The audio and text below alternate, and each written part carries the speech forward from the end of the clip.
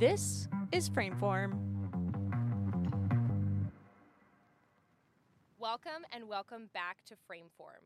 Today, I'm thrilled to be connecting with Anya Raza and Aisha Linnea, directors of the documentary feature film, How She Moves. For our 2021 festival season, Dance Cinema screened How She Moves as part of our online and theatrical programming. Lucky us, Anya was in attendance at our event at Eaton Workshop in DC. The post-screening conversation was incredible, and all of us Frameformers in attendance agreed we just had to highlight this important documentary and the dynamic duo that made it happen. Anya and Aisha, welcome to Frameform. Thank you for having us. So happy to be here. Before we dive into our conversation about the film, let's get to know you both a little bit better. Anya is a Pakistani-Dutch writer, filmmaker, and economist. She is moved by the human spirit and seeks to tell stories that stretch conventional definitions. How She Moves is her directorial debut. Currently based between Washington, D.C. and Islamabad, her work has always had a focus on quieter voices, supporting humanitarian causes, the quest for economic empowerment, equal rights, and freedom of expression. Anya is currently in pre-production with 2 short films, The Choice and Asthma, and writing her first novel, Where the River Meets the Storm. She is a proud member of stand-up comedy troupe Auratnak. Aisha Linnea is a Pakistani-American filmmaker based in Islamabad. Her work aims to celebrate uniquely Pakistani subcultures that don't fit comfortably within the greater cultural identity. Although Aisha's focus is on direction and writing, she has a diverse background in acting, music, and production.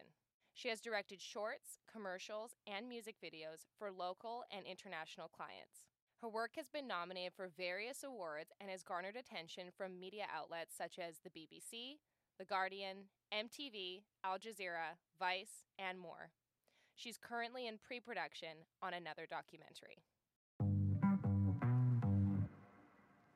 So here's a little bit more info about the film, followed by the audio for the official trailer. On the eve of Pakistan's 70th independence anniversary, we follow the spirited 90-year-old guru Indu Mitha as she prepares for her students' final performance before she retires. How She Moves pulls back the curtain on her life as one of Pakistan's few classical dance teachers. We observe her give a feminist and secular spin on classical dance and see the transformative impact it has on her students. How She Moves has toured 18 film festivals globally and won 3 awards and 2 nominations. Though this is an audio format podcast, I really think we can get a lot from even just listening to the trailer. So here we go, the trailer for How She Moves. Please call me Indu, and you can always add a G if you find it uncomfortable. चले हम करते हैं dry run as they call it. Indu Mitha is teaching classical dance from last 60 years. Mitha, however, sees dance as secular and inward. I wanted to tell stories of Pakistan itself within Pakistan. In my young days, I was always dancing. I was born in Lahore from a Bengali family which had been Christian for 3 or 4 generations. I think I stood out like a sore thumb. The fact that you were a female in your dancing makes you an activist. To begin with, a dancing girl is a prostitute, and that's the end of that. आप तो dancer हैं, professional dancer हैं, तो क्या मतलब है कि rights तो हैं, तो ये rights तो सबके हैं, लेकिन कोई मानता नहीं है. We were all in that procession that went to the High Court. The girls at the front were shouting out to me, "Auntie, auntie, keep the back broad." जैसे फंसे हुए हैं हम, बिल्कुल फंसे हुए हैं कि ना हम जन्नत में जा सकते हैं, ना हम दोज़ख में जा सकते हैं. जो औरत डांसर्स हैं, जो हर 3-4 महीने बाद हम सुनते हैं कि वो कत्ल हो जाती हैं, ऑनर के नाम पे, इज्जत के नाम पे. अब आपने भी सुना होगा कि शीमा करमानी को कत्ल की धमकियां दी जा रही हैं. मिसेस मिठा कहती है कि ये उनकी आखिरी परफॉर्मेंस है, which मैंने सोसाइटी के दबाव से नहीं किया. The first thing I said to them was, please hold your head up, hold your spine straight, look at people in the eyes. It all shows confidence in themselves, and it has come from the dance class. There are just a few days left, and there seem to be so many things that are only half done. What are you saying? No, I'm just saying I'm freaking out. So you're starting from here, from your heart. You pull your strength into you. You release it with love and compassion to the whole world. You are passing something on, but that's the beauty of it. You can take it forward.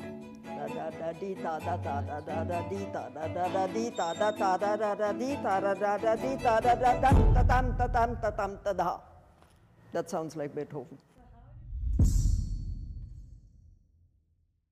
So I encourage everyone to also go online, check the show notes, check the website, and really watch the trailer and, of course, the entire documentary.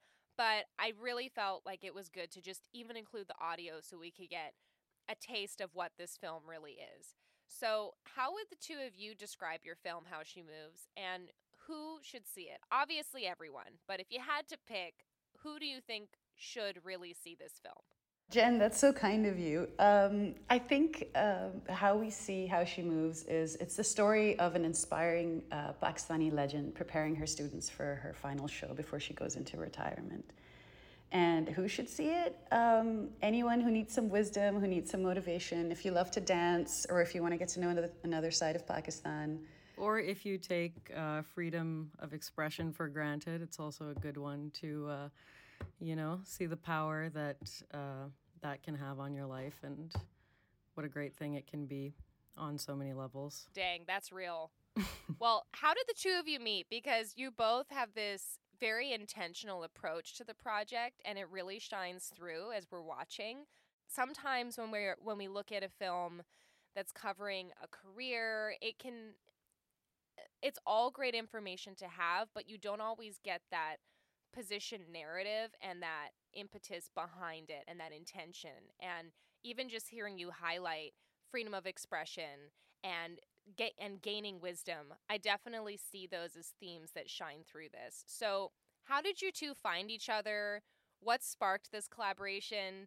And what was working together like? So the genesis of the film was really when I found out that Mrs. Mittah, who was at that point 90 years old, was having her final show. And I was really excited about that because dance was always, I'm a big lover of dance, but I know that dance is always seen as a little bit of a contentious topic in Pakistan. So when I found out that she was having her last show, I was extremely excited because I wanted to get started on my first documentary. And I reached out to Aisha at that point. We knew each other. We had a lot of mutual friends, but we weren't friends just as yet. And her work always stood out to me. It had a lot of strong character and specificity, and I really appreciated that attention to detail. So I reached out to her there, and the rest is history. Yes, and that's where my story begins. So Anya called me, and I had no idea what it was about. She told me a very brief sort of synopsis of what she wanted to do, and it didn't take much to sell me on it because it did seem like a pretty important kind of moment in time to capture. We're also from pretty similar backgrounds, so we probably have a similar framework to how we see the world working. But I think Anya and I, personally, are quite different. She's very soft-spoken and gentle, and I like to say she's the glass half full to my glass half empty. So I thought that would make, a kind of a balanced approach and working relationship. And yeah, we actually did not have our budget or approval for the project until the day before we were filming, but we had already sort of decided that whether it comes through or not, this was an important thing, and we were just going to go ahead and film it and worry about the rest later if it didn't come through. Luckily it did, but yeah, and that was the start of our journey. Well, passing along a question that Claire asked at the festival screening, what was it like accessing and gathering all of the archival materials that we see in the film? Because we are talking about a choreographer that is 90 years old and has been working in this field and creating dance longer than many of us have even been alive. So what a wealth of information you're looking for. And as you mentioned, dance having this interesting place within Pakistan that we'll talk more about later. How difficult was that to find the materials, to digitize them, to put them together? What was that experience like? So much of the archival work started happening after we shot most of the documentary, because we started recognizing that we needed to build context for the story of dance in Pakistan. And I think that's where I spent months and months and months just trying to figure out what it is that we wanted to show exactly and what our history we wanted to show. We were really lucky because Mrs. Mittah gave us access to her archives. So these cute old dusty VHS tapes that we had to go and get digitized. Not great quality, but we tried our best. And then it was really just like going out into the world, going into the community, trying to find people who had videos of dance or context of dance, because just to give some perspective, it was banned, dancing publicly was banned for the longest time in Pakistan. So you weren't actually able to find videos of people dancing. And so it got really exciting, because then we started kind of finding things online from the 60s, from the 50s, from people's old libraries, tapes at home. And that's where we really managed to create a story of what the history of dance was. But it's a very convoluted history, so it's never clear. But archival work for me is super exciting. I really enjoy it. I think that it's always really nice to see how things used to exist. And we were really excited to put in a sequence like that in the film, where we really had a sense of like what last 3,000 years of dance have looked like here. Yeah, it's a tall order. Like, what does the last 3,000 years look like? And I think that you did a really good job pacing it and editing and putting it together in a way that it wasn't, quote unquote, dumbed down for the audience, but it was very accessible for people that would have zero context. Which I think a lot of people do. I mean, when you say that public dancing was banned in some countries, that sounds like that must have been hundreds of years ago. You know, it doesn't seem to be something that happened in our lifetime. You know, I mentioned before this conversation, like my dad's from South Africa, and I think stand-up comedy was banned there until the early to mid 90s.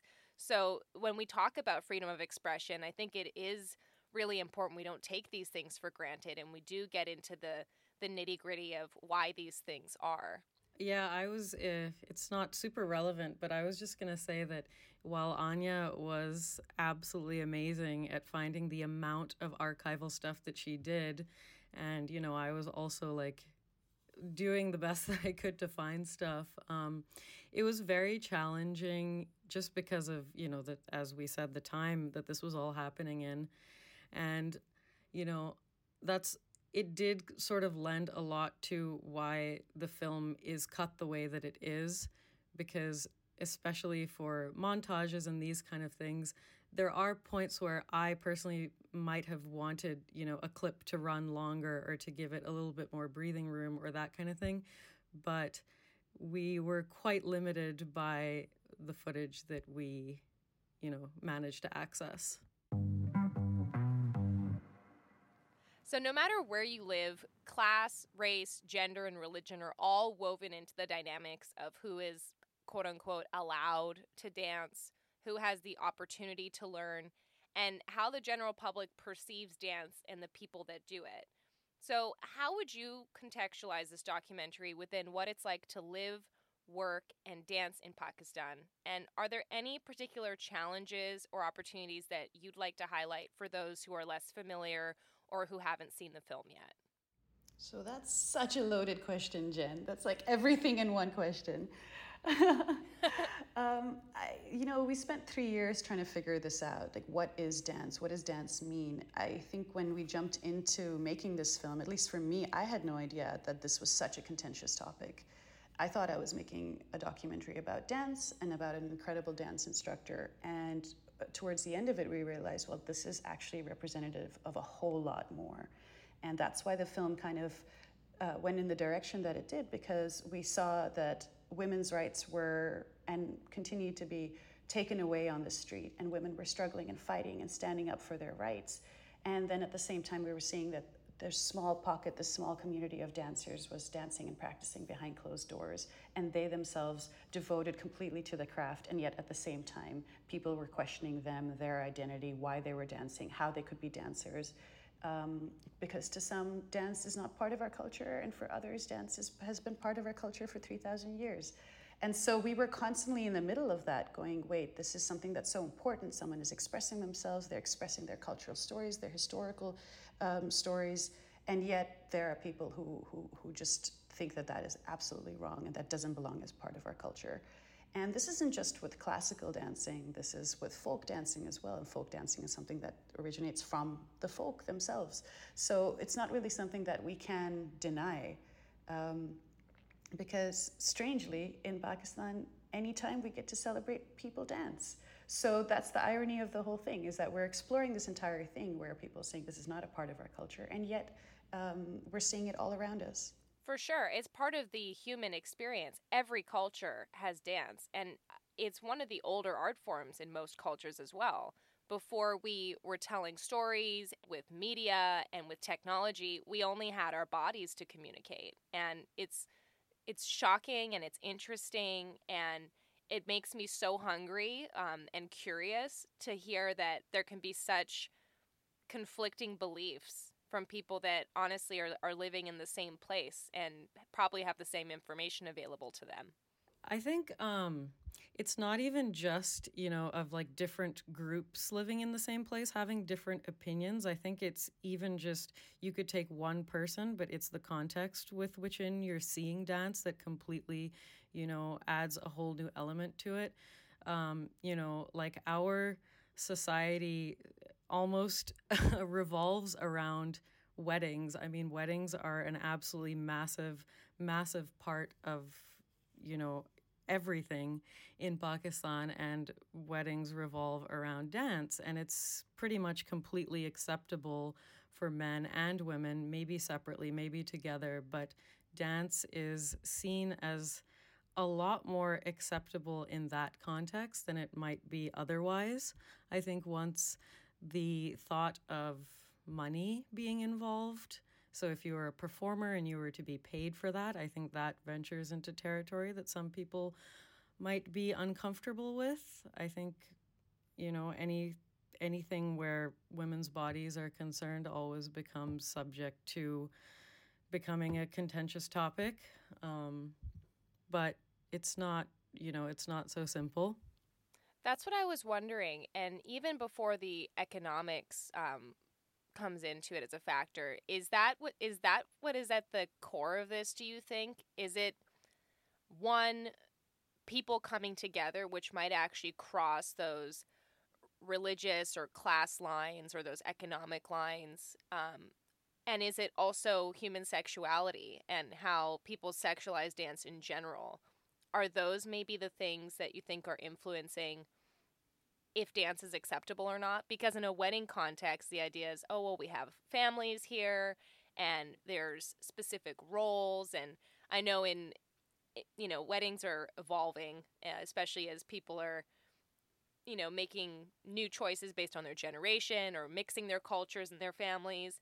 But traditionally, different cultures have different kinds of dances at their weddings. So before we go into things more linked to the content in this film, my curiosity is kind of piqued now. Like, what in this acceptable setting of like a wedding, what kind of dancing is done there? Because is it traditional cultural dances? Is it more contemporary, like social dances? I would say it's most closely... You guys do the electric slide? Most closely linked to Bollywood, and then, whatever other influences that also Bollywood takes from everywhere else, whether it's hip-hop or, what have you. Maybe even the electric slide, you never know. But yeah, I would say the most direct link would be to Bollywood. And, those dances can be quite... what's a good word? I don't know, flamboyant, expressive, like, you're not just, gracefully turning your wrists and like slowly meandering across the stage. Like you're really, letting loose, and women are throwing down. So, which always, used to surprise me. And even like, I feel as a kid, even though this is not the sort of context that I've been raised in at all, but of course we're affected by society. So I remember when I was like a kid and more just awkward, I would see dances at weddings and kind of feel awkward myself. I would think like, I would never like dance like this in front of like all these people or, my uncle or, what have you. So, yeah, I don't know how Anya feels about that. dancing and watching dance, it requires a type of vulnerability, I think. And there is this direct objectification and sexualization of women's bodies that just sort of automatically occurs, and we sort of embody it just by growing up. We become awkward, we become small, we start feeling conscious of our bodies. I mean, this was a big thing that we learned from Mrs. Mehta, how to develop strength in your own body and confidence in your own body. So I think the dance itself, in whatever form, it's a type of storytelling. It's a language that you're communicating in. And if people aren't comfortable with being vulnerable, with expressing themselves non-verbally, I think that says more about them and about society than it does about the dance itself. Now, in particular, when we're talking about weddings and we're talking about Bollywood, this is a larger conversation about Pakistani identity. What is Pakistani culture like? Where do we stand? What do we care about? And in this case, we very much want to distinguish ourselves from India. But at the same time, we used to be one country, so it's natural that we will have overlapping cultures and traditions. That is a big struggle that we're dealing with internally right now. I totally relate to that as someone that grew up in Canada, literally on the border, and sharing so much with American culture. And now having been in the States almost 10 years, seeing that there are such similarities and such differences, and the attitudes towards what parts of culture are shared and what parts of culture make us unique. I remember being so offended that Vermont was famous for maple syrup. That is our thing up there. Like, how can one state just claim maple syrup? But it happens. And when you're saying Bollywood, I think a lot of people internationally automatically think India, and they might not even include Pakistan in that. So it's really interesting that even your pop culture is shared but can create some division in a way. Definitely. And the saddest thing of it all is that it's just people expressing joy and having a good time. So there is no malice involved with that. And people have their own boundaries and their own degree of interests, and I think that's something that freedom of expression should allow for. But trying to identify what your own identity is something that we keep dealing with, and is an ongoing conversation. And for Aisha and myself, I think we're just observing, because it's something that keeps changing. Just in the time that we made the film, we had commercials on television that were banned for dancing. TikTok was banned and then unbanned and then banned and unbanned in Pakistan for having explicit content. And by explicit, I mean potentially a dance video or two, There's so many things that are going on with dance in Pakistan, and yet it's something that's such a large part of our history. So it's political, but it's also just, another form of language. Isn't that interesting that it does become political, even though it is something that is so personal and natural and has existed forever? And what a gift that you were able to actually know and dance with and learn from Indumita, and especially during this film. I'm sure as an adult, you're able to ask questions and observe in such a different way. So how would you compare your memories of and that experience of how Indumita coached you and made you feel more empowered in your bodies, having that confidence and that expression, versus what wisdom did you gain throughout the production watching her as an adult and with this perspective and this sort of agenda or this focus to make a film about her? What was that like? So I mean, Anya will probably have a more interesting answer for this because she did actually take a few lessons from Indu, or like maybe a couple months or so. I, however, was too chicken to take dance classes when I was younger. I was way too shy. A lot of my friends, mutual friends of Anya and mine, also attended Indu's classes, and I used to hear a lot about it. It sounded very intimidating. So going into this, as like a late 20-something and hearing these lessons as an adult, it really did make me wish that I heard these things a lot earlier in life. For instance, she's telling us what she tells her students, usually young girls, which is to stand up straight, push your shoulders back, keep your head up, and like own the space that you're in. And this was not messaging that I got in my childhood. And even into adulthood, the only thing you really hear is just like, don't slouch, which is, you know, not the same thing. It's like, okay, I could try not to slouch, but like, then what do I do? So I found that my posture and general sort of the way I was carrying myself was kind of, Indu was having a positive effect on me through the course of not just filming her, but also probably especially during the editing process, just hearing those words over and over again. So yes, she had a direct impact on my physical being through the course of editing and shooting the film. Well, when we edit, we kind of become this hunched over, like, editor demon. And it's probably is very helpful to get that reminder to be like, you're slouching. Yeah. But there's actually science to prove that, and there was a TED Talk by, I think her name's Amy Cuddy, and I'll link it in the description, where she talks about power poses and how it's not just a hollow gesture. Your brain responds to how you're holding your body, and there's this feedback loop. So what a beautiful gift to say, stand up straight with your shoulders back, command the room, be confident, because even if it's the fake until you make it, like even if you don't feel that way, the mind will follow the body if you do that first. Absolutely.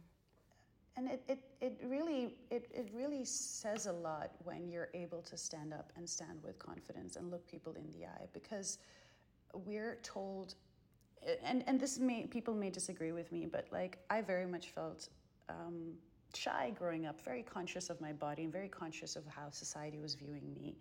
And to be reminded that, you know, that you don't have to, just because someone's perspective is that, you don't have to embody that, and you can counter that actually, and that is something that every human should contain within themselves, that ability to take up space gracefully and have the confidence to stand up for themselves. That's something that it might sound really obvious to you, but in a place where you're kind of hunched over because you don't want to show your breasts and you don't want to show your femininity, and you're a woman, so you're meant to kind of be silent and small and in the corner. When you're around a teacher who, by the way, isn't very tall or big or imposing either, but just, you know, reminds you to be standing up for yourself and really speaking up for yourself, that does wonders. I was 8-9 years old. I took, I think, a semester or two of classes. I mean, it really, you know, when you're that age, it can't be classical dance. It was really just learning movement, I think. But being in a place where I was thinking from my ankle, from my toe, all the way up to my eyebrows, and the way my neck was forming, at that age, to have someone say, "Hey, it's okay, stand up, take up that space." There was no other person in my school or even around me that was behaving that way. And just to counter, the rest of my classes, we would have sports classes or, you know, physical activity classes, and our teachers would say, "Hey, the girls, they shouldn't run. It doesn't look good. So you guys, you can have a free class." Yeah, you guys Seriously? can have. Yeah, well, so there you go, and that's the irony, right? But also sign me up, because I don't want to run. Yeah. Well, yeah, I mean, of course, plenty of people don't want to either, and that's the thing. I mean, it's, you know, you're in school for a reason, you're learning for a reason, and having strong mentors with wisdom and experience, life experience, and diverging experience, I think that's the best part of having a well-rounded education.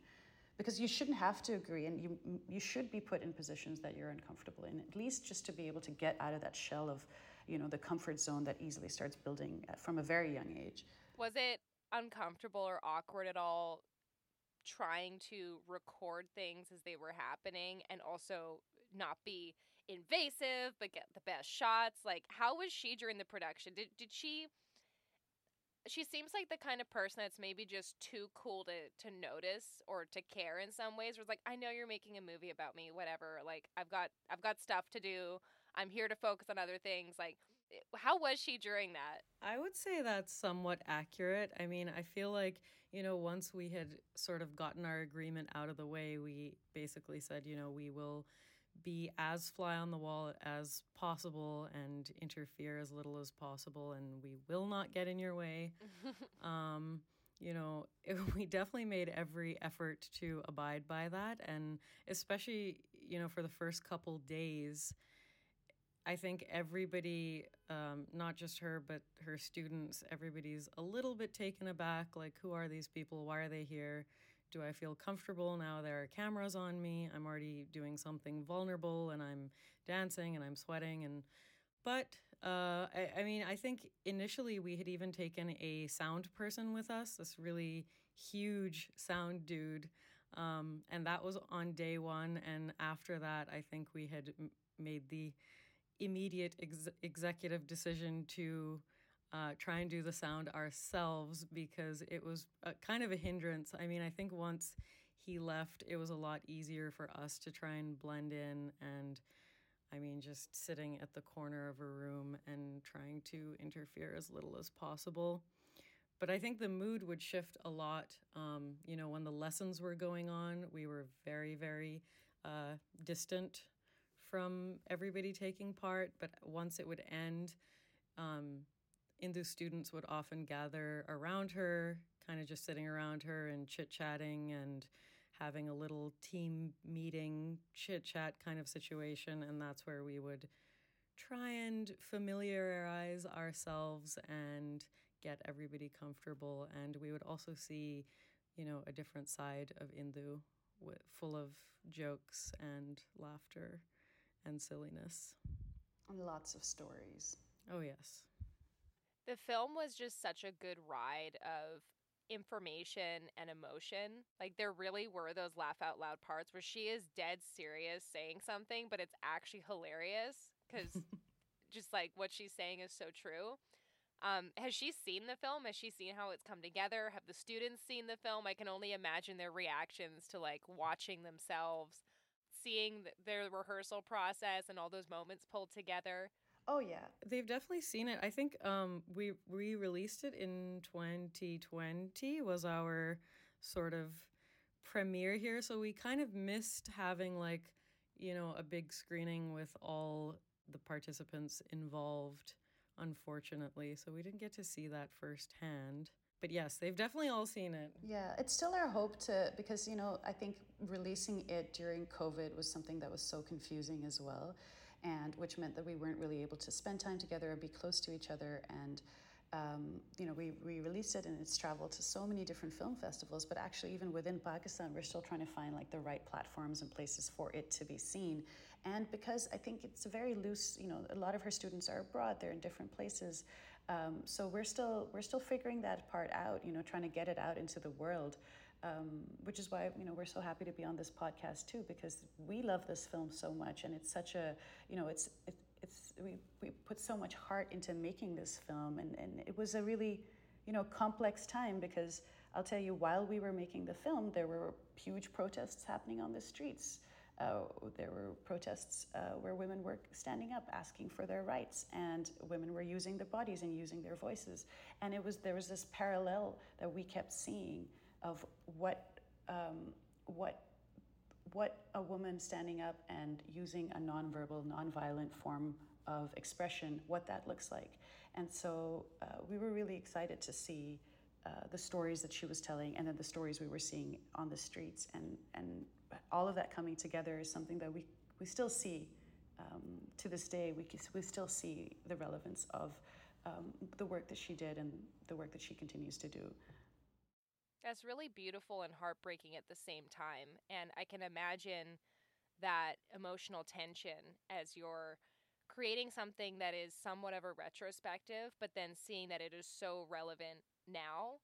I imagine there might even be some frustration with that, where it's like, if people only knew, and if people could only have these conversations and get more educated on the context for this, then maybe we would see some change, and maybe we would, be able to evolve in some way. This film has so many layers to it that, to me, make it important. I think it's really important that people see it. I think it's important people learn. Also, just because for cultural awareness and to understand that the way that the citizens are, the way that the leadership is, these things really do have repercussions on how people live their day-to-day lives. And people say it's brave to post a nude, but honestly, I think it's more brave what you're doing here, which is to go into a sensitive topic and really in an informed, delicate way, bring those controversies to the surface and really try and help people understand it, whether they live in Pakistan and India or whether they have never been there and have no context for it. I think this film's done in such a good way that whatever your background is, you can definitely learn a lot from it and be very inspired and gain a lot of perspective. Was there anything that through the making of the film and seeing the finished product and having it seen by different audiences, was there anything that surprised you or that, you learned? There are a lot of things. It's like where to start. I think definitely where to start. So as filmmakers, we too are trying to create art and trying to tell stories. So I think trying to figure out the narrative was also really complicated because we knew that we didn't want to make it a traditional biopic. So really trying to understand what the various factors are that affected the making of this final show and the people and the students and the society that was coming to watch this show. So that was something that was really, the streets are alive, they're on fire, people are screaming, they want their attention, things need to change, and yet we're in this quiet room where people are telling stories from hundreds of years old. They're secular now, they've changed, they have a Pakistani flavor, but they're still, that's history. And so they're not thinking about what's happening on the streets the same way. They're just thinking about, hey, when is my next show? Where can I perform? And that's the challenge with arts in general. It's the first thing that loses funding. It's the first thing that loses any kind of support. And in a country that is really battling poverty, we're really seeing the repercussions of that. So Indu was one of the few dance teachers that was left, classical dance teachers. So really just watching history happen in front of you in two different places. So you're watching it with culture, but you're also watching it when it comes to our rights. It was something that we were constantly, Aisha and I had long conversations about just what is the story that we're telling that's timely, that's relevant, that captures history, but also shows how we're walking into the future. Yeah, and just to add to that, I think one of the biggest challenges we had with the film was, what you ended up seeing was probably around 40 minutes, but we did go and follow quite a few of her other students that you don't get to see in the film, and those would have covered topics a little bit more related to class or religion, and those were, of course, very important topics, but it was a huge struggle for us to think, okay, do we put a little bit of this in and just graze the surface, or do we leave it out, or do we delve really deep into it? And that's a very hard thing to choose, to say what is important, because obviously all of it is very important.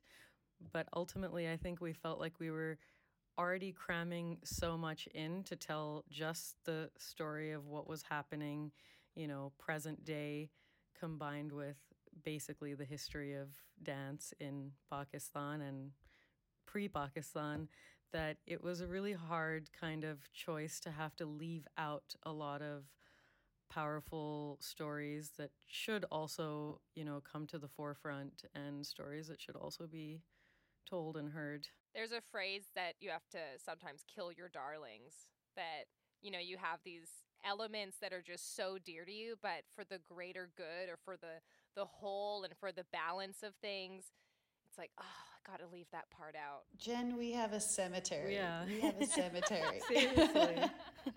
Truly. Well, it sounds like maybe we need to do an entire series, in addition to the 40-minute doc.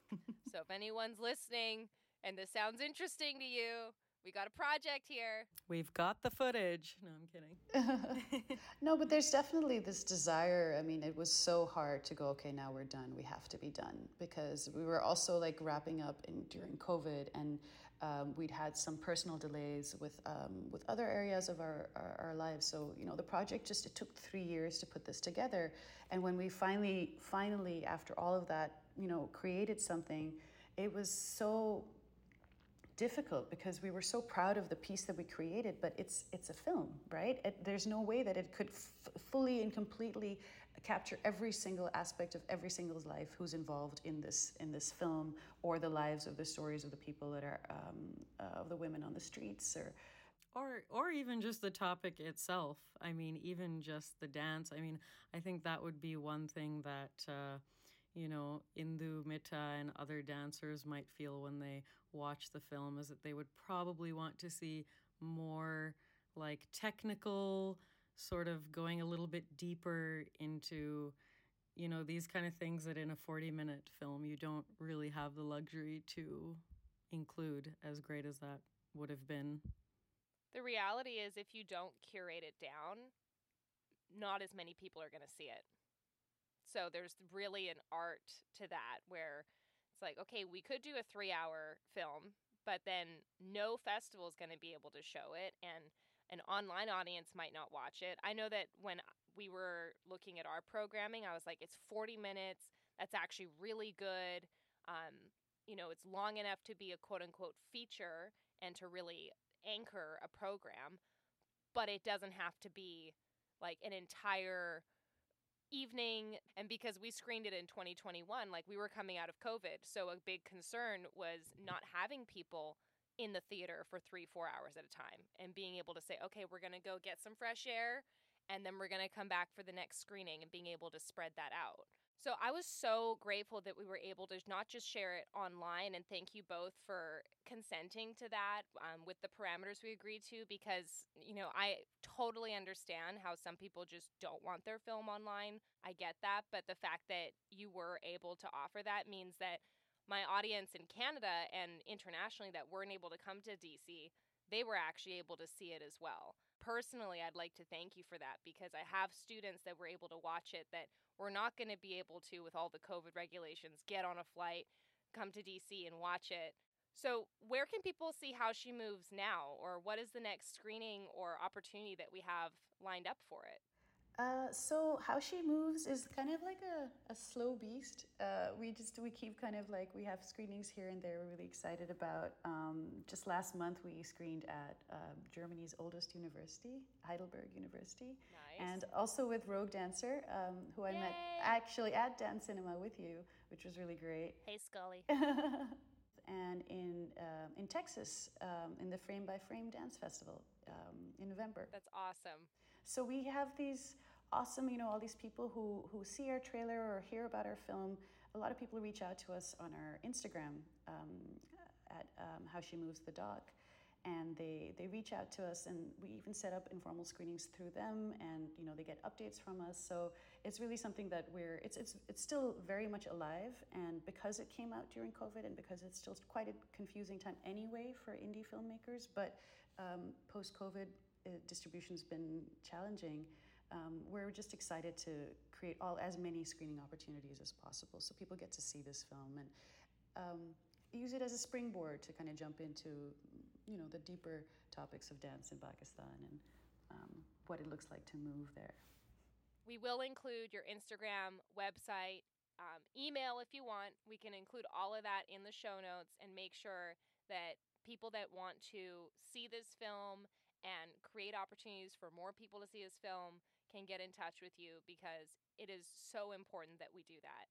My last question, because we do have to wrap up and we do got to kill some of those darlings, unfortunately, is what is Indu Mita up to now, and what is next for each of you? So I guess it's like a twin question.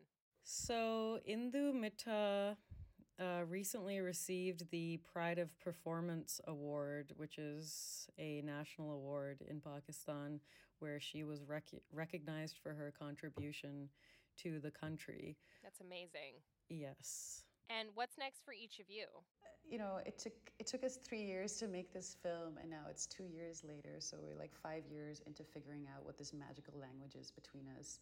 And it's honestly been such a pleasure working with Aisha, because we both just really delve into the details. And while that might be painful, I think it's also just the best approach, because it really is very academic and research oriented. So it was really wonderful working together on How She Moves, and we knew that we wanted to continue working together. And a project came our way just a couple of months ago, where we're continuing with themes that we like, which are women's empowerment,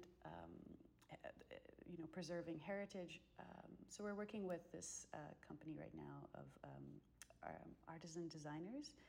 They're called She Works, and we're telling their courageous story of working together and keeping their ancient tradition of our embroideries alive. So quite excited about that. That sounds amazing. I love that. I love that for you too. It's actually really wonderful working together again in a very different context. Yeah. It's fun to be able to, take all the lessons learned over the previous experience and actually be able to apply them to something else, which is, that doesn't always happen. So it is really cool to actually be able to do that. There's a moment, I think it's in the movie Billy Madison. It's like this really stupid Adam Sandler movie. And he goes up to this kid to tell him to appreciate his youth, and he grabs his face. He's like, cherish it. And in my mind, I'm looking at the two of you on this call and hearing you talk about your collaboration. I'm so excited you have this new project, and I'm thinking, cherish it. This is so rare and valuable to find someone that you can work so effectively with, and you've already pulled off a great project, and I'm so excited to see the next one. Even though it has nothing to do with dance, it has so many themes that I'm sure are going to be really beautiful to resonate with How She Moves. And I'm so grateful that we had the opportunity today to talk more about it. It's really not enough to just have the trailer and hope that people read it. It's so much more rich to have people talk about the making of the film, what it's been like afterwards, and of course get a sense of who the people are. So thank you both for making the time to be here, even though we've got big time zone differences and extremely busy lives. I'm glad we were able to find a moment in time to really give this project the attention that it deserves. So thank you both so much for being here on Frameform this season. Thank you so much, Jen. Thank you so much for having us. This has been truly a lovely conversation. Yeah, and it's so nice, Jen, that this conversation continues because, it started with being the first Dance Cinema was the first place that we had a formal screening in person, and so I really love that this is continuing, and I'm definitely going to have your voice in my head saying, cherish it. Cherish it! Anytime. Yeah, thanks for that. That should help the ongoing editing process that we're in the middle of right now. I'll send you the meme. You'll hear my voice and you'll see that poor kid's face being grabbed. Yeah. We'll receive it gladly. Thanks, Jen. Really appreciate it. It's been great being on the show with you today. If you want to learn more about Indumita and her dance, you can reach out to her daughter, who is also a dancer, Terima Mita. Her link is in the show notes. Be sure to check out the show notes for links to learn more about How She Moves and the dynamic duo that made it happen. Thank you again, Anya and Aisha, for being on the show, and thanks for listening. This is Frameform, hosted by Hannah Weber, Jen Ray, and Claire Schweitzer. Edited by the Frameform team, with social media assistance from Maddie Leitner and music by Mason Carlton. Thanks for listening. We'll see you next week.